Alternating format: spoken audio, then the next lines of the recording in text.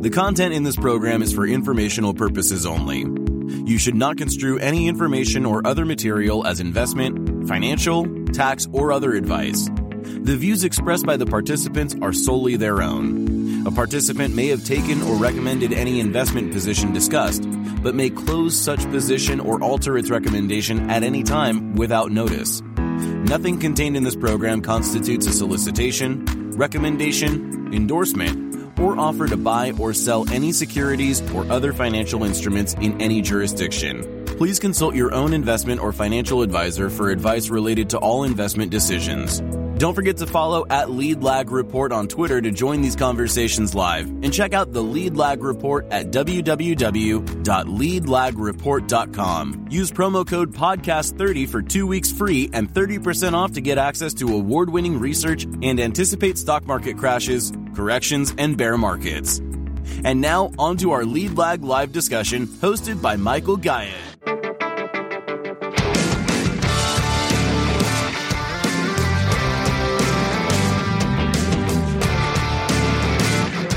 My name is Michael Guyett, publisher of the Lead Lag Report. Joining me for the hour is Jeff Snider, who's got a phenomenal following, tremendous research and content. I encourage everybody here to follow some of his work.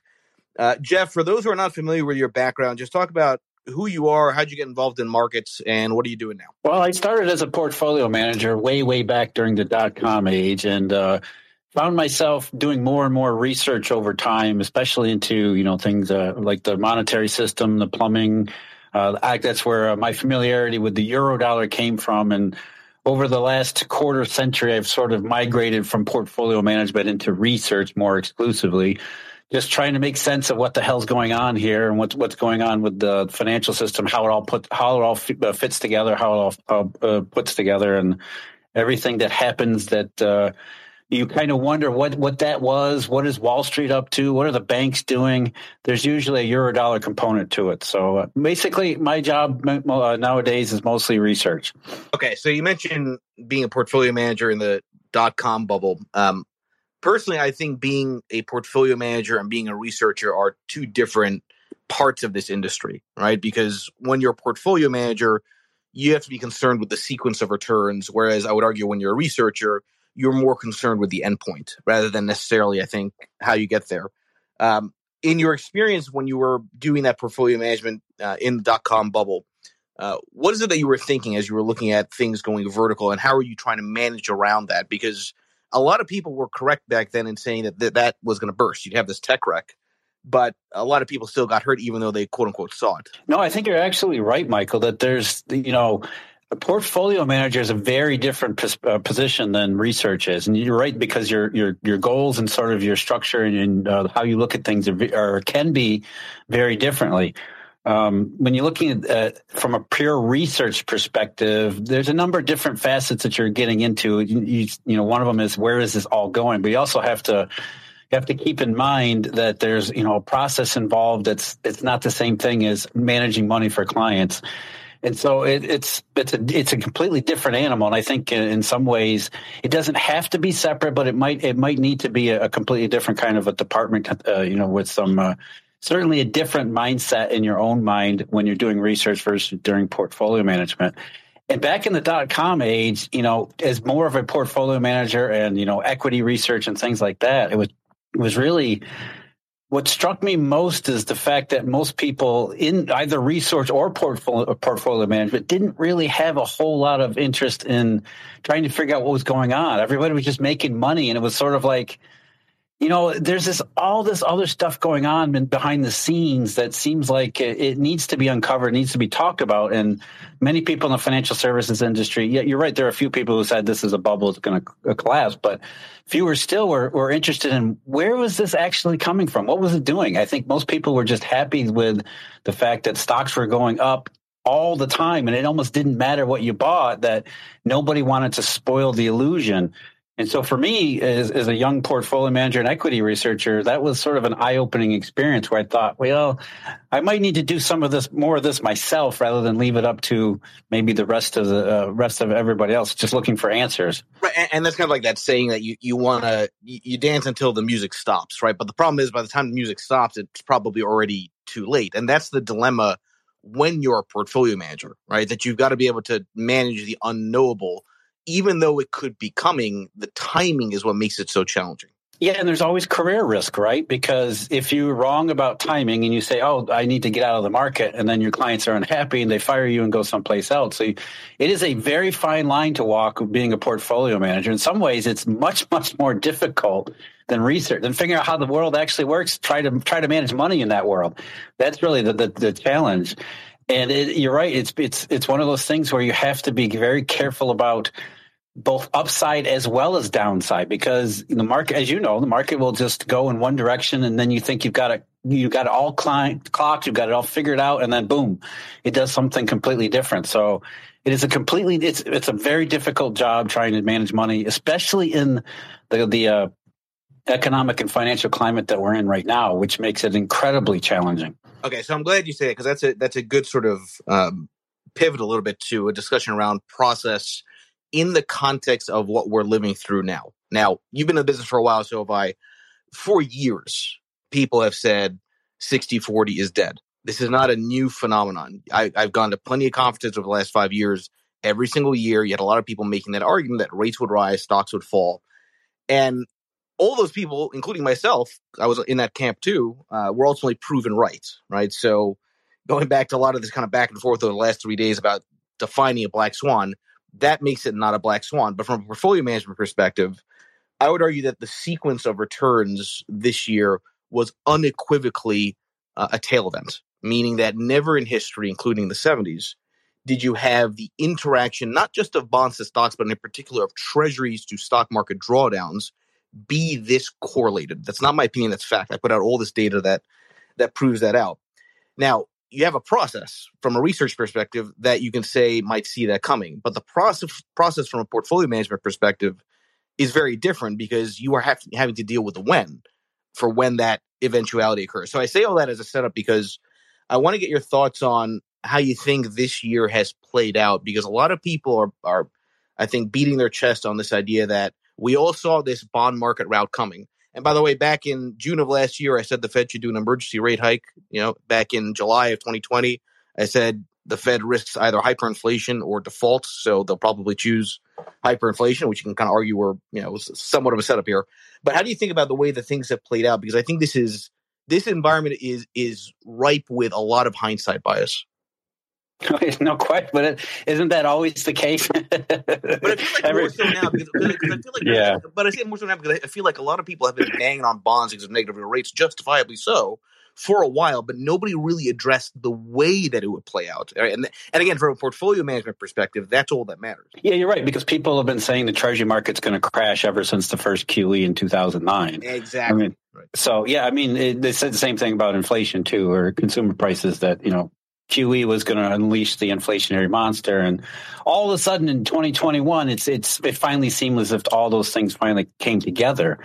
So the process begins there.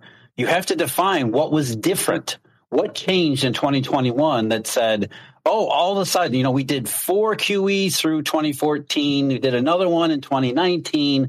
Interest rates didn't skyrocket. Nothing really happened.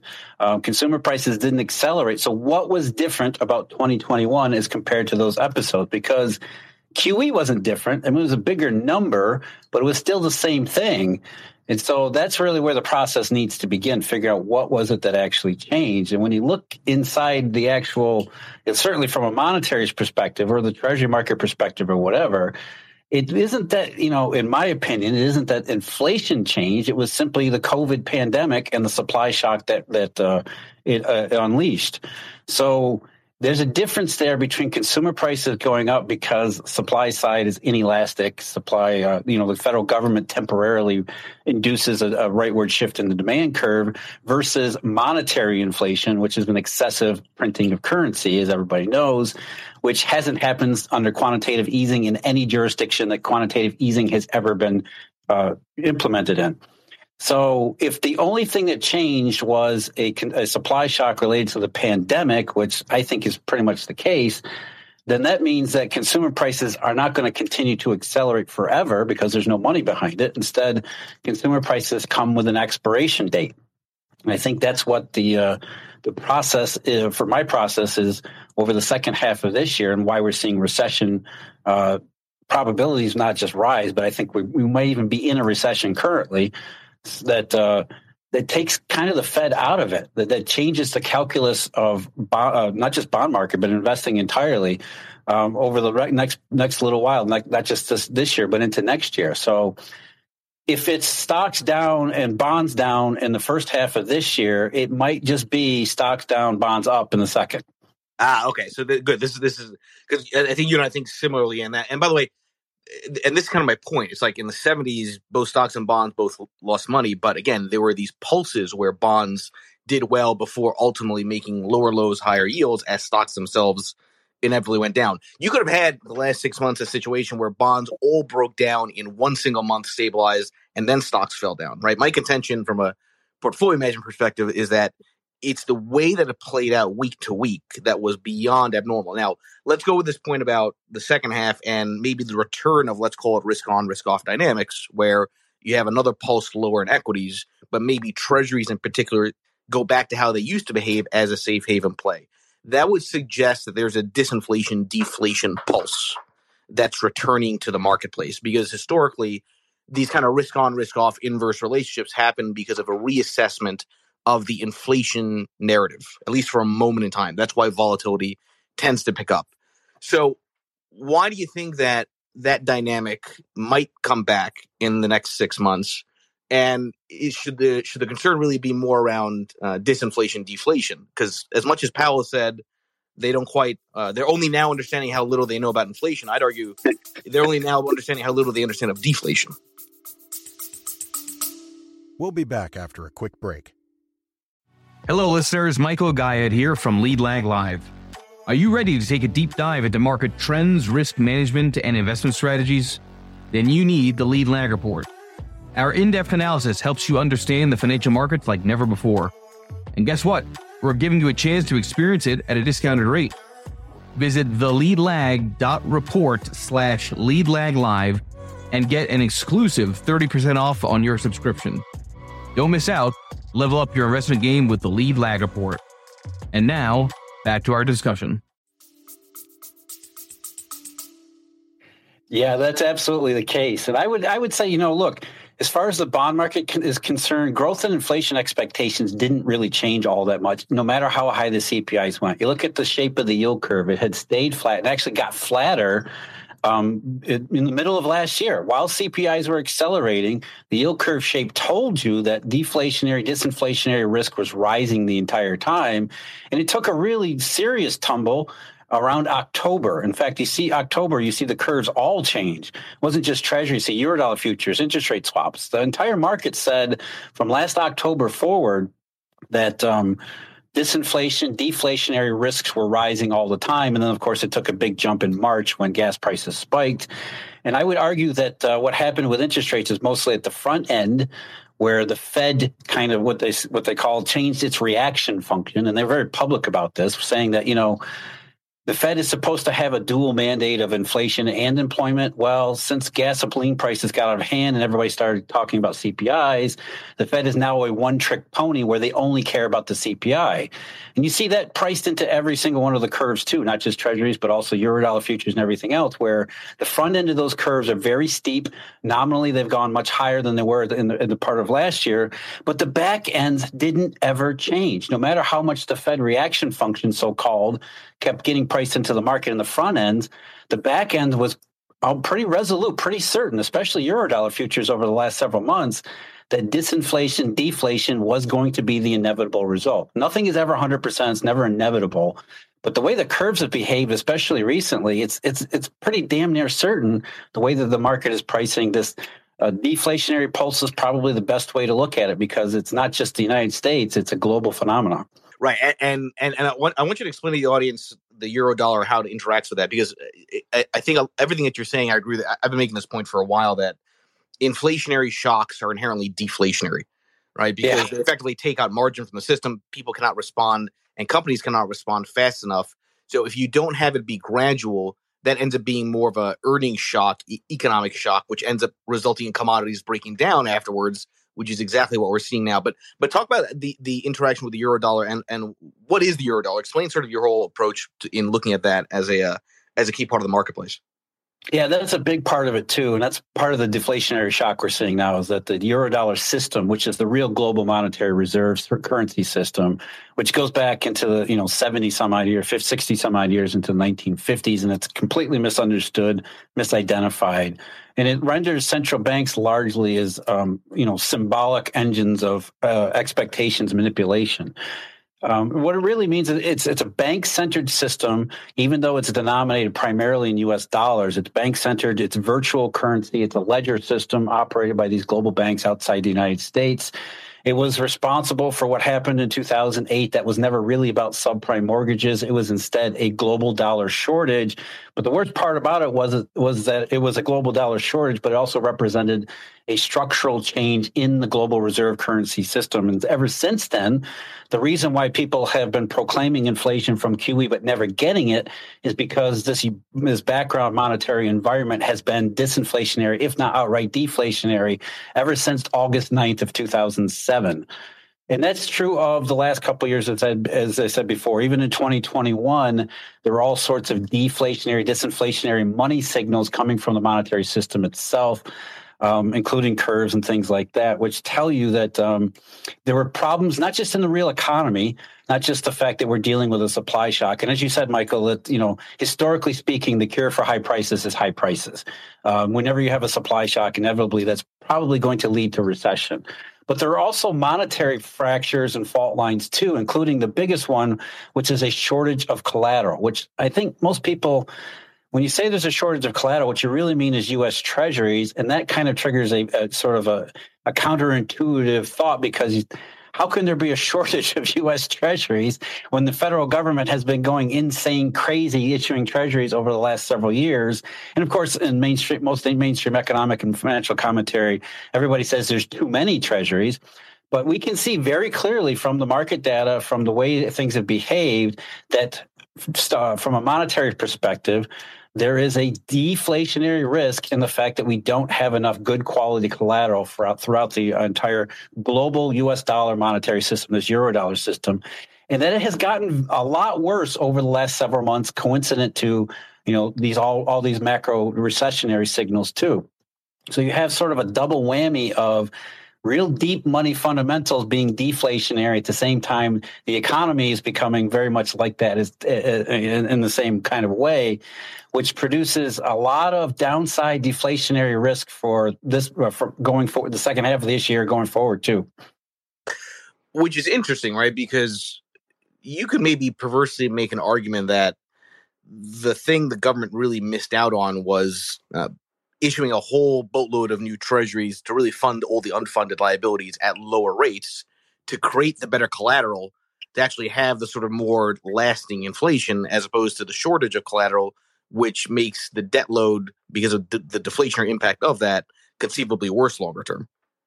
Yeah, no, it is extremely perverse, and it's been that way since 2008, 2009, because that's why I understand why people say treasuries need to blow up, because the government needs to get its fiscal house in order. And how are we going to get these politicians to stop spending so much? And the only way to do it is for bond vigilantism to come back. But the problem with that is it can't come back until we solve this collateral problem, and because repo market, derivatives, everything is collateralized, and because the deepest, most sophisticated, dependable market is U.S. Treasuries, the government has been able to get away with this perverse incentive structure where no matter how much debt they issue, the market wants it, not because they want to invest in government treasuries, but they need them as balance sheet tools. These are things that you need to have available either through securities lending or some other transformation, or on your balance sheet, just being owned outright on the balance sheet in order to participate in the modern monetary and financial and commercial system. And the government has been able to get away with that this entire time. And you're right. It almost sounds like MMT, where we need the government to actually issue more treasuries in order for this thing to work. But the problem with that is the government spends more money and borrows more in terms of deficits as to issue these treasuries. it has a negative effect on the economy, as we've seen in Japan for however many decades. So it's almost like a catch-22. We need the government to spend more, or we need the government to issue more securities. But in issuing more securities, they create a bigger drag and a more inefficiency in the global or the U.S. and global economy, and there's really no way to break the cycle. How much of that collateral shortage is due to new rules or regulations post GFC, right? Because the part of the issue is also that the government mandates that treasuries are the only collateral that banks, for example, can borrow against or whatever it would be. So I'm trying to get into the plumbing because I myself don't know. I'm curious, how much has this been sort of the government's own doing in these sort of regulations around that? We'll be back after a quick break.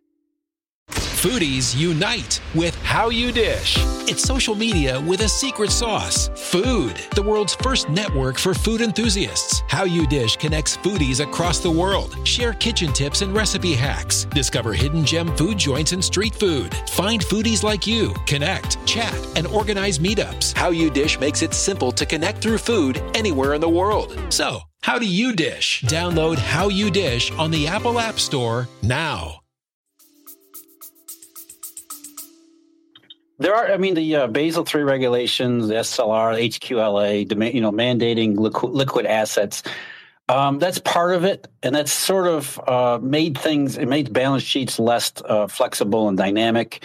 But the real thing, this goes back to 2008, 2007, 2008. Dealers didn't need the government to come along and say you need to be more liquid. They started becoming more liquid in 2007, 2008, which was the whole point of the crisis. And so these regulations that have been applied afterwards are simply codifying what banks were already doing. That was already a problem to begin with. And really the issue is the pre-crisis era, where the entire monetary system got to become dependent upon what was really crappy collateral. And then they not just crappy collateral, but overvalued crappy collateral. And the system just couldn't suffer a revaluation of, subprime mortgages, but not just subprime mortgages, all sorts of financial products that just probably were never properly valued correctly. And that just, it unleashed a structural change where the only real top quality collateral nowadays is government. And it's not because of the fundamental characteristics of governments. It's all about the liquidity in those marketplaces. So because the treasury market is the most dependable, that's what, the repo market wants as collateral. That's really kind of the whole thing. And the funny thing is that the HQLA and even quantitative easing, those actually have made it worse in some respects. Quantitative easing is especially because think about what QE does. QE takes treasuries away from dealers and locks it up in the Fed's portfolio in SOMA, which means they're not really available to be used in the marketplace. So as scarce as collateral has been, the Federal Reserve actually makes it worse by doing QE. So you can actually make the argument that quantitative easing itself is deflationary because of the way it strips the system of usable collateral.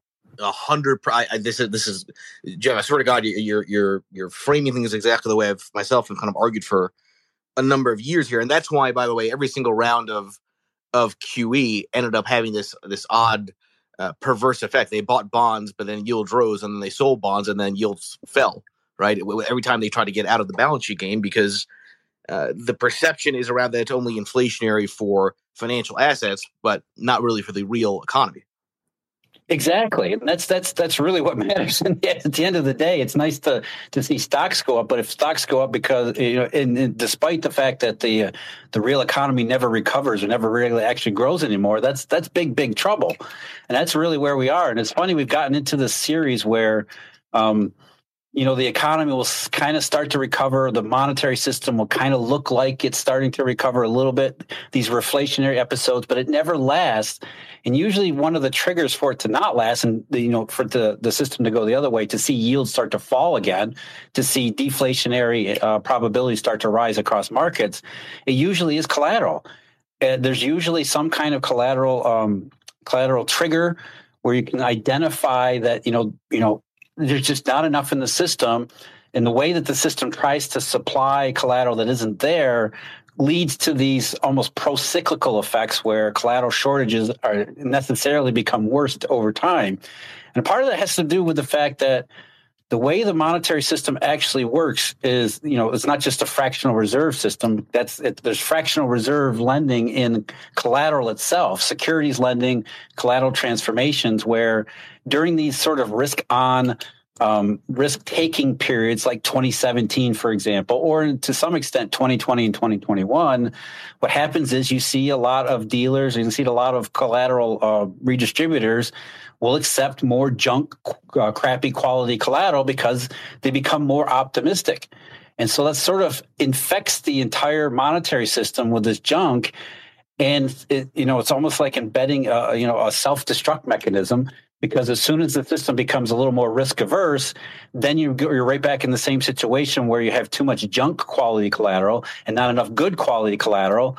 And it just leads to the self-reinforcing spiral where everybody gets herded into U.S. Treasuries, which then leads to all sorts of other knock-on feedback consequences too, because other markets see the deflationary probabilities rise and falling or flattening yield curves, and then that risk aversion spreads to other marketplaces. So it really comes back to the way the monetary system actually works and how it was never really fixed in 2007 and 2008. And in some ways, quantitative easing has made it worse.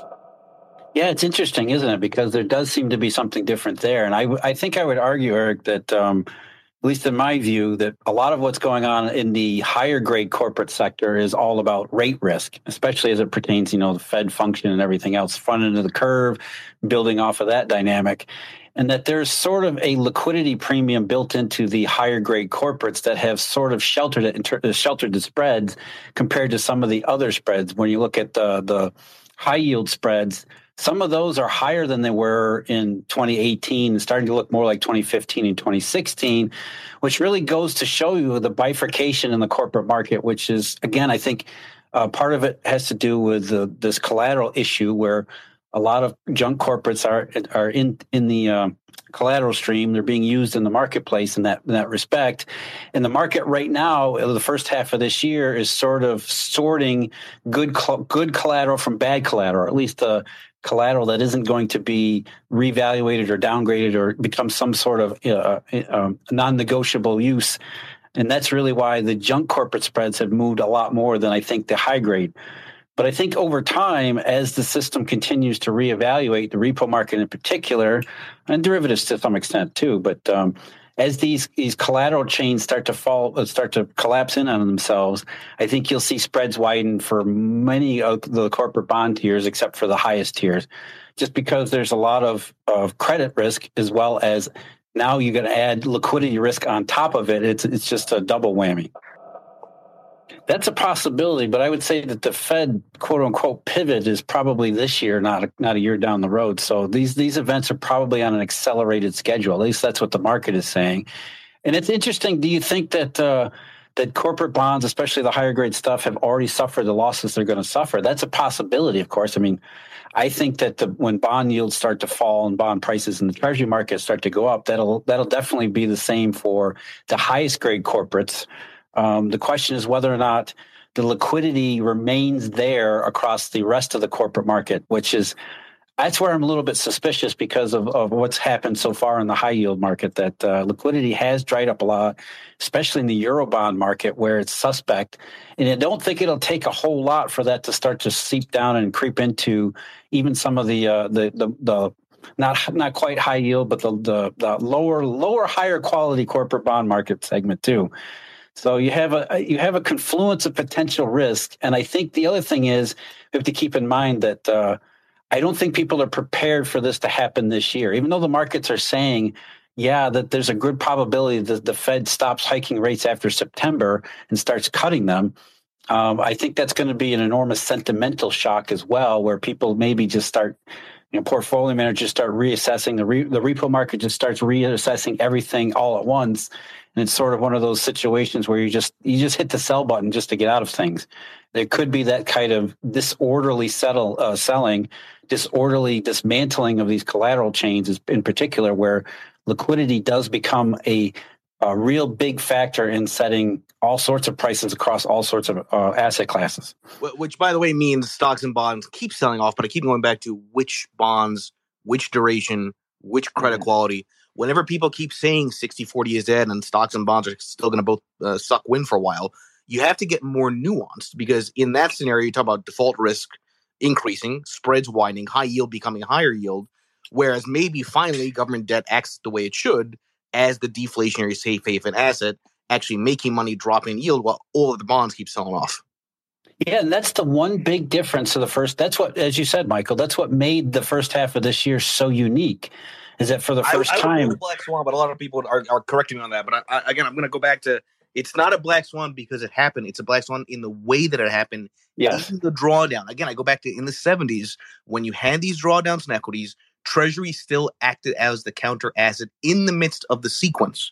We have never seen anything like that this year. You can argue that stocks and bonds, anybody could have seen this coming, or bonds, you could have seen it coming. Which bonds and in what sequence? That's what makes this so different. Yes, the sequence. And I think the sequence is about to go back to the way it's supposed to, or at least, the higher grade, U.S. Treasuries, liquidity markets, those kinds of things. Apple and Google are going to see their bond prices skyrocket because they're Apple and Google, and everybody, there's a liquid market for those things. And it was really just the Federal Reserve and how aggressive it became that pushed up the front end of the yield curve, and then the front end of every curve that sort of threw everybody for the loop. It was the Fed alone that changed, whereas the market stance on growth and inflation, that didn't change. Curves were flat, inverted, all that stuff. It's just a matter of, when does the Fed get forced back into where it's normally is, which is, cutting rates, not raising them. And that's where I think the Eurodollar futures in particular sends such a powerful signal, because as inverted as it is, which is incredible, especially over the last couple of weeks, how much it's changed, and where it's inverted, the market thinks the Fed is pretty much done. And if the Fed is close to done, maybe there's another rate hike in June and another one in July. We'll see about September. But if the Fed, as soon as the market smells that the Fed is getting closer to being done and getting closer to rate hikes, then you're going to see the rally in nominal prices across a lot of the higher quality stuff. But you're absolutely right, Michael. That doesn't extend to the entire quote unquote bond market. It only extends to those markets that exhibit the best liquidity characteristics, because that's what becomes prioritized in any of these deflationary pulses. It's liquidity above everything else. And if there is no liquidity in the triple B segment, for example, then that's a place that's going to get hit pretty hard. I have to tell you, Jeff, real quick, I hope you are right selfishly, because I've been hoping myself, and people say hope's not a strategy, but when you're a portfolio manager, you have a process, you do have to hope that the cycle comes to your process. This idea that these flight to safety trades do happen. I put out a chart earlier that shows if you look at treasuries relative to the S&P, you can see it correlates very highly to the VIX, because it's trying to play off of tail high volatility junctures. If you do go back to that normalcy, I hope selfishly, as somebody who's got skin in the game like you, I hope that happens, because at least I have a chance to come back. Because if you're in an environment where stocks and bonds and treasuries in particular keep correlating like this, it's brutal to try to manage through. Yeah, and I think that's why you look at all these market signals and they're telling you the same thing. I mean, just the U.S. dollar's exchange value and the fact that it has spiked so high, not just against the euro, but against a number of currencies. The Chinese yuan, for example, plummeting a couple months ago. These are all deep financial indications that something deflationary is building in the monetary system. And then you pile recession risk, which, again, I don't think is some future property. I think there's a good chance we're in recession right now. You pile these things on top of one another, and it just, for lack of a better term, it puts these market sequences back where they belong. Because the one thing that has been out of sequence has been the Fed. And that's the front end of the curve. And so you have all these other market signals, the dollar, Eurodollar futures, as inverted as they are, the treasury market, interest rate swaps. I mean, all of these really big, massive markets where the biggest players are actively trading, and they're all telling you the same thing, that it's not inflation, it's not going to continue, and that the Fed is going to have to face the fact that the economy is going in the wrong direction, and that there are really serious deflationary monetary risks involved here. So it's as much a matter of time as it is. I think timing is kind of in your favor, and that's really the problem with these kinds of things. Is you're right. You want these things to work out because you're positioned for them, but like when they call it a bull steepener in the treasury market. Well, it's bullish for people who are holding treasuries as the rest of the world falls apart, and that's really the really downside here. Is that beyond just simply investment fundamentals and investment considerations, There's nothing good here. This is all really bad, and it's going to work out, at a worst possible time where we still haven't recovered from 2020, and to go into a recession, maybe even a nasty recession. If these curves are right, this is not going to be just a mild .com kind of thing. To pile this recession on top of another one, it's frightening in one sense. Yeah, you never see something like that. I mean, just Friday, for example, you saw the long-dated contracts in the morning session when everybody was panicking. The longer-dated contracts were up almost 30 basis, but you never see moves like that, which is one of the key signals, I think, tells us that we're closer to, quote unquote, it happening than maybe people are ready to assess. I think, the public by and large has kind of settled in on the idea that there's probably going to be a recession. Policymakers, politicians, central bankers, they're all going to be in denial till the very end. But I think the public has kind of said, yeah, there's something not right here. And I think the surprise for everybody is maybe how nasty it gets and maybe even how prolonged it could be because of the way these markets have moved. And again, you're right. June 14th was the absolute peak because the market sort of reassessed the Fed's quote unquote reaction function in the light of first, the European Union cutting themselves off of Russian oil and what that was going to do to oil prices potentially. And then second was the shock of the, the May CPI, which accelerated when it was supposed to decelerate. And so there was sort of a Fed panic in the first part of June, going back to the last part of May, that in some sense has sort of corrected itself. But that goes to show you that there's this bifurcation, as Michael was saying, the sequences are all off, which has created a lot of uncertainty because people don't really know what to do and how to frame this kind of environment. It's really difficult in one sense because you see consumer prices going one way, the Fed doing something it hasn't done in 30 years. But in the other sense, we've seen all this stuff before, and we know how it plays out in this disinflationary, deflationary inevitable consequence. So it's really more about timing in my mind. And that's why the markets are sending these signals that are saying, maybe it's not so much about timing anymore. It's more about how bad is this going to get. By the way, I think June 14 is when also 30-year yields topped. I mean, I'm just looking at TLT as a proxy. That was the low, right? As you're talking about the euro dollar move. And I will say that this is, again, go back to the role of portfolio manager versus research. The challenge is, do you change your process based on what happened the last 6 months because everything is so non-synchronized the way historically it is? Or do you simply wait for the reversion? And it sounds to me like you believe the reversion to historical relationships is coming. I certainly hope so too. But, it's like I always keep going back to this point that you cannot change an approach. You cannot chase the cycle. The cycle has to come to you, right? And that's the hard part. And that goes back to the original question, right, Michael, where you said, where do we start our process? And for last cycle, this process began in 2021 when we said, is something fundamentally different this time? And if the answer to that question was yes, then you change your process and look at things differently. But if you continue, for me, it's all about the monetary system because inflation is money.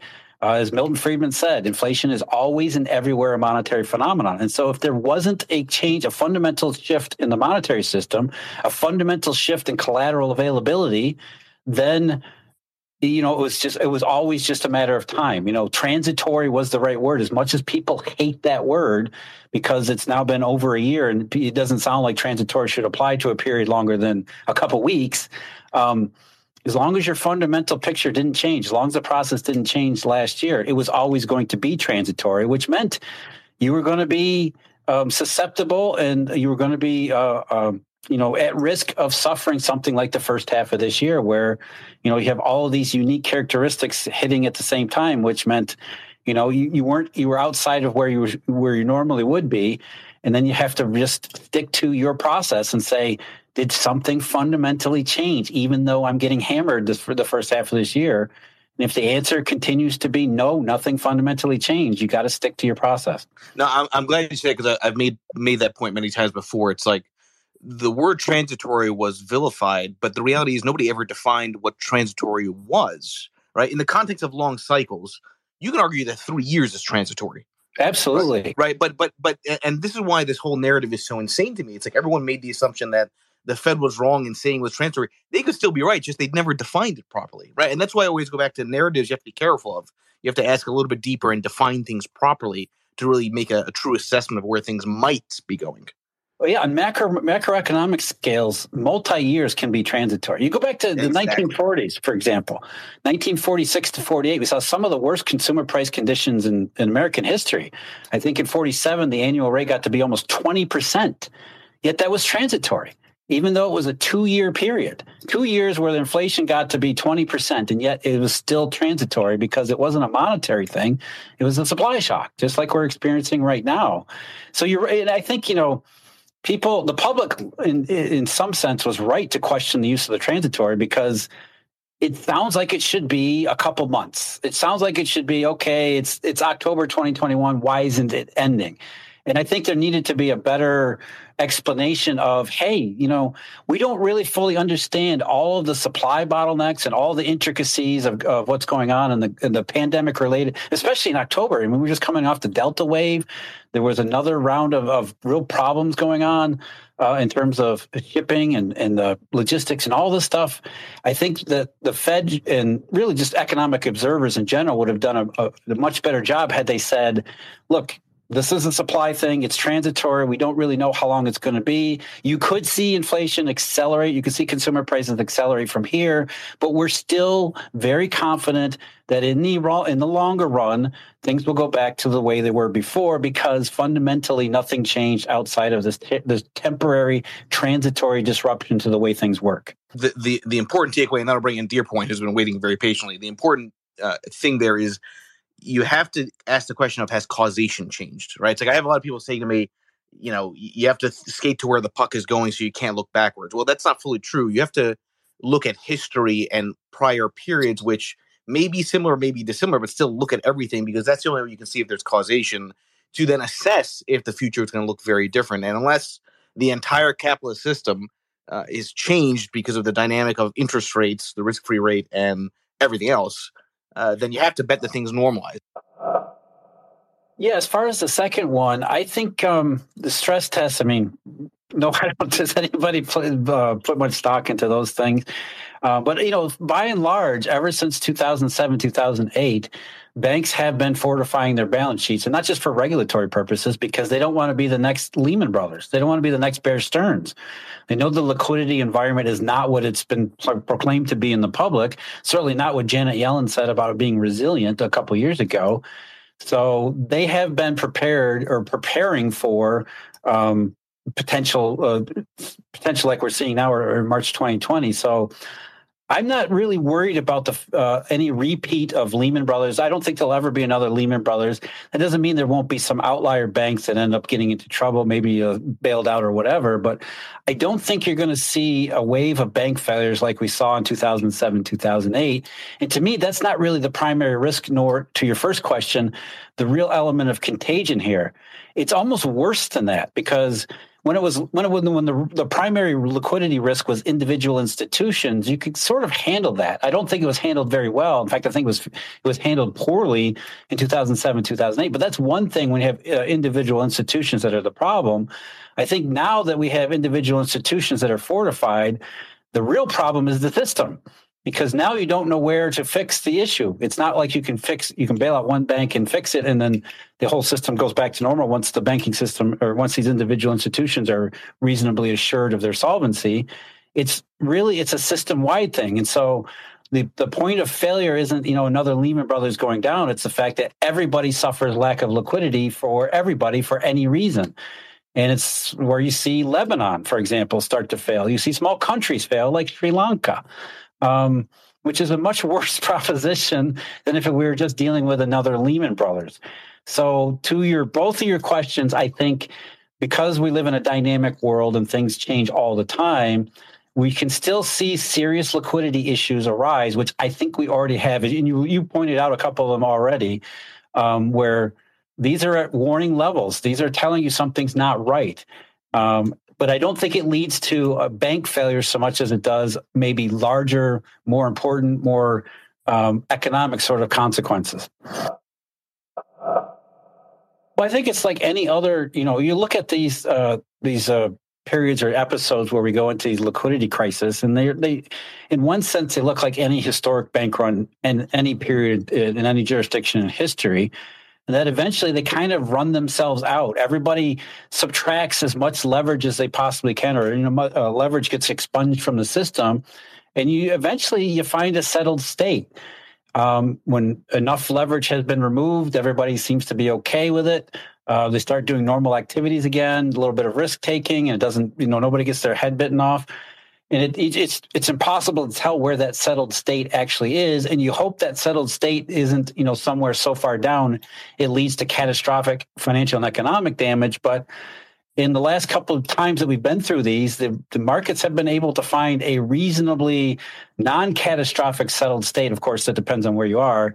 You go back to 2014 and 2015, it seemed like the U.S. was fine, but the rest of the emerging markets around the world were absolutely obliterated. The answer to your question is I don't know. I don't think anybody knows, but it's not like the system will just collapse forever in on itself and become a black hole.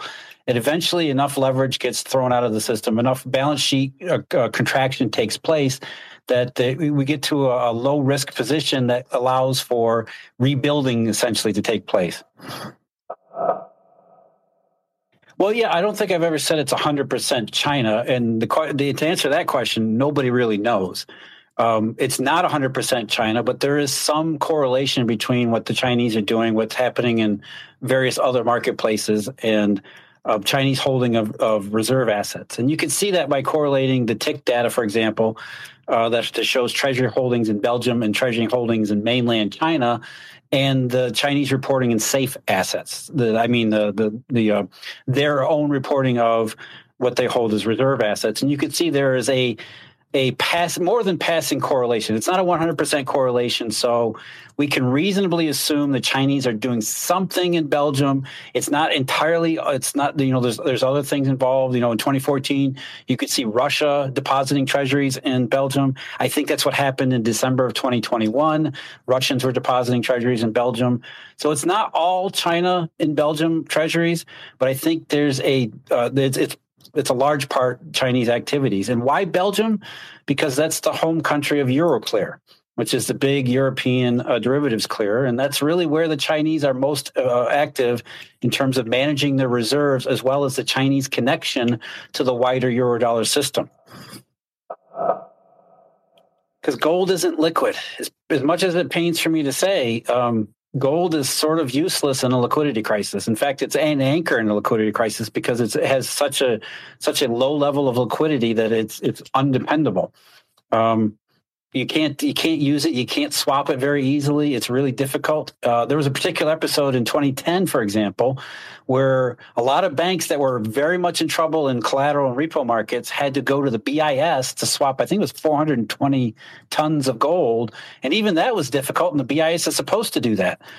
So gold is not a liquid asset. And in a liquidity crisis, it's the last thing you want to hold. Well, munis are difficult to really assess because the liquidity for munis is very spotty to begin with, and it's sort of one of those things where everybody assumes it's a liquid market because it's government. There's some kind of implicit guarantee there. Whether that's true or not, I think we might find out. But there is definitely the same sort of risks, the same sort of bifurcation risk, especially in the muni market as there is in the corporate market, because again, in a deflationary pulse, I love that term, Michael. Any kind of deflationary pulse, everything gets thrown out the window except for liquidity characteristics, because over leveraging the way the monetary system works, that just becomes the priority above everything else, which unfortunately, again, prioritizes things like U.S. Treasuries and maybe, and to some extent, cushions the blow in muni bonds. But I still think it's, as his theme here is, it's more nuanced than just saying muni bonds are going to be okay or muni bonds are not going to be okay. I think some muni bonds will not be okay and some will be. Right. And that's the thing that's always tricky about how to think about treasuries, because yes, they're bonds, but they're not like bonds, right? When you need that diversification the most, it's not 60-40 that helps. It's really 60-40 if the 40 isn't credit risk, right? It's really the kind of the treasury side, which is the most, I think, important part of diversification. But let's talk a little bit about what can surprise on the positive side, because everyone and their brother is on Google looking up the word recession, right? Everybody is concerned about the midterms. There's sort of a palpable mood here that things are nasty, especially when you look at things like the misery index, not just here in the US, but overseas. But I look at all that negativity and I say to myself, okay, there's always still a non-zero probability of an upside surprise, something that could change the game somewhat. And I know it's very hard to anticipate or predict that, but do some scenario analysis with me, Jeff, on what could go right to maybe turn the dynamics around such that maybe we don't have a lasting recession, or maybe things end up being okay and risk assets recover. Yeah, I think recession is sort of baked in. I think people, there's a reason why consumer confidence of the, Michigan survey is at a record low, for example, and some of the other surveys around the rest of the world. That's another thing here. Let's be clear that this is not just a U.S. phenomenon. If there's a recession, it's going to be a global recession. And if the recession has already started, it's a recession that's already started around the rest of the world too. But if that actually is happening, and that is something that is going to happen, there is a upside potential if it's, say, maybe really sharp, but also very short. Maybe a scenario like the 1980 recession, which started in January of 80 and was over with by July, which again, macroeconomic scales is a relatively short period of time. So if we get a very sharp downturn here at the very beginning, it could be that before we even get to the midpoint of the recession, markets are already starting to think about recovery. So maybe we get a short recession that's really nasty, but it doesn't stick around very long. And then by the end of the year, we're thinking things are good. Maybe the supply shock has been sorted out. Consumer prices start to go back down. Things start to look a little bit better than they were certainly this part of the year. So it could be that if what sounds like the worst case is actually the best case. And I'm curious, do you think that since you're big on data versus narratives like I am, do you think this narrative around deglobalization causing higher terminal rates because onshoring means more inflationary pressure, do you think that is too out there in terms of a narrative that it may not play out that way, that we kind of go back to a world where those labor arbitrage dynamics are still in play? I actually think it's got it backwards. I think that deglobalization has been happening and coincident to this monetary breakdown of the Eurodollar system, because those two things go together. It was the Eurodollar system's rise from the 1950s that solved Triffin's paradox, which allowed globalization to happen in the first place. And without the monetary system in place, you don't have globalization. But I don't think, as deglobalization continues to progress into the 2020s, which I think will happen, that doesn't necessarily mean it adds to consumer prices. In fact, I think it takes away. It's deflationary in the same sense that monetary deflation is deflationary in markets, because it adds frictions. It raises inefficiencies. And frictions and inefficiency in any economy are inherently deflation. They're drags on growth, don't add to the nominal situation. So deglobalization in the economy goes hand in hand with deflation in the monetary system. That's a super interesting way of framing it and to think through. I think we have to save that for maybe another conversation. Everybody is here. Please make sure you follow not just Jeff Snider, but also my friend Eric Basmajian, who always adds some good color commentary and is a very thoughtful person in the field as well. Jeff, I'm glad that you spent the Sunday with us. Real pleasure. I found myself nodding throughout the entire conversation. Maybe that's just confirmation bias because of the way that I like to think about things as well. But I do want to just say for everybody that's here, look, we're all trying to figure out the unknowable tomorrow, right? So whether you agree or disagree, the most important thing is that you're here listening and at least thinking, right? Because I think too often people just read a tweet and not really kind of going deeper in terms of what is underlying the way the copy is, right? Which I can certainly relate to. So thank everybody. Enjoy the rest of your weekend. Thank you, Jeff. We'll be in touch. All right. Take care. Thanks, everybody. The content in this program is for informational purposes only. You should not construe any information or other material as investment, financial, tax, or other advice. The views expressed by the participants are solely their own. A participant may have taken or recommended any investment position discussed, but may close such position or alter its recommendation at any time without notice. Nothing contained in this program constitutes a solicitation, recommendation, endorsement, or offer to buy or sell any securities or other financial instruments in any jurisdiction. Please consult your own investment or financial advisor for advice related to all investment decisions. Don't forget to follow at Lead Lag Report on X, Instagram, Threads, and YouTube, and check out the Lead Lag Report at www.leadlagreport.com. Use promo code podcast30 for 2 weeks free and 30% off to get access to award-winning research and anticipate stock market crashes, corrections, and bear markets.